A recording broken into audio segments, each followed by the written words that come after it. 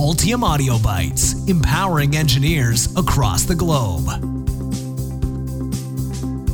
My 10-year-old son came to me a couple weeks ago with a problem he needed my help with.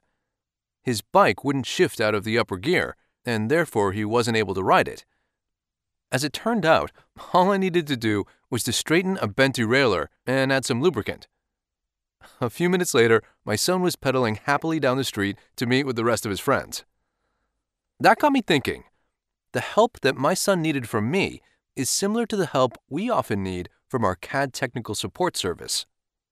Something is broken or not working right, and we need help getting ourselves back on the road again.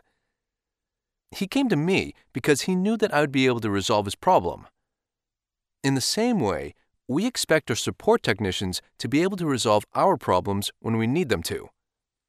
When you are evaluating new software, one of the items that you should be considering is what kind of technical support is available. This is because there are different types of support on the market. You should understand exactly what comes with your software and what you can add on before you sign on the dotted line.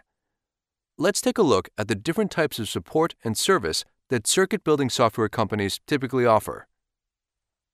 When you need help, what kind of support is available? Let's face it, you are going to need help with your new circuit building software at some point along the way. You need to understand what kind of support is offered with the software, how it can be accessed, and how much it will cost. Here are some questions that you should ask when you're about to purchase software. 1. What kinds of support services are offered? Support is usually provided by phone, email, or some kind of chat service. Make sure that you are going to get the type of support that suits your workflow. 2. What are the support plans available and what are the costs? Different companies offer different levels of support through different plans. In some cases, it's general support for a yearly maintenance fee. Other companies use a pay-to-play methodology where you are charged for how much support you use, while some use a tiered approach with different levels of support for different prices. Make sure that you understand the support plans and prices that are offered before you commit to the software. 3. Are there FAQs, blogs, user groups, or other information available? These types of resources can be of tremendous help to you and are usually offered without cost.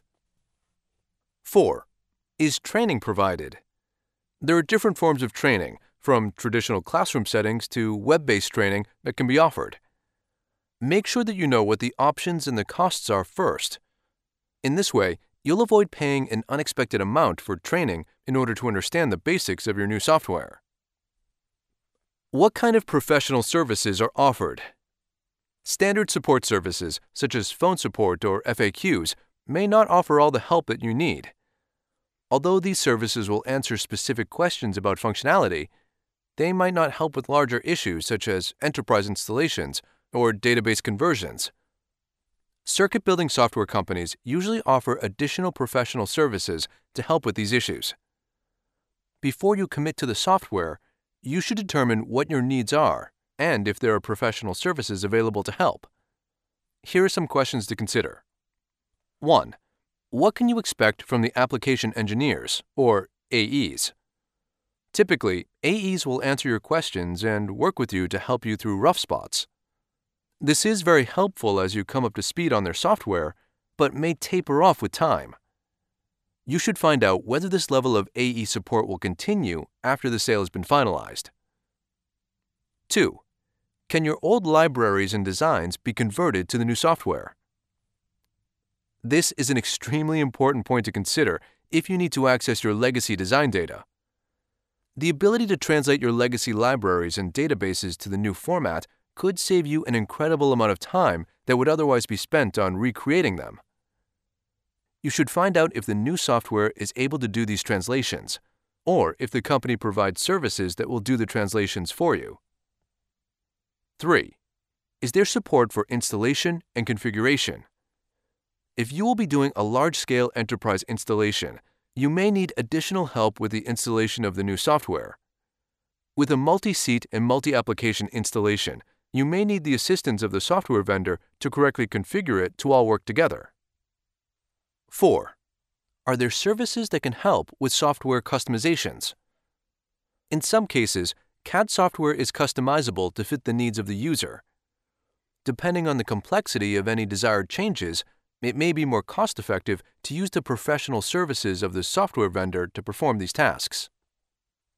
In my career, I have seen how different levels of support can help or hurt the productivity of a design department. I've also seen how good, effective support has restored strained customer relationships. My son didn't need a new bike, and he didn't need someone else to do the pedaling for him. He just needed a support person to help him fix a problem. In the same way, your success with your new CAD software may boil down to the help that you will get from technical support. Make sure before you buy that you are getting the kind of support that you want and that will help you to be successful. Circuit building software like Altium Designer has many different types and levels of software support to help make you successful. This will help you to create and deliver high-quality designs in the shortest amount of design time possible.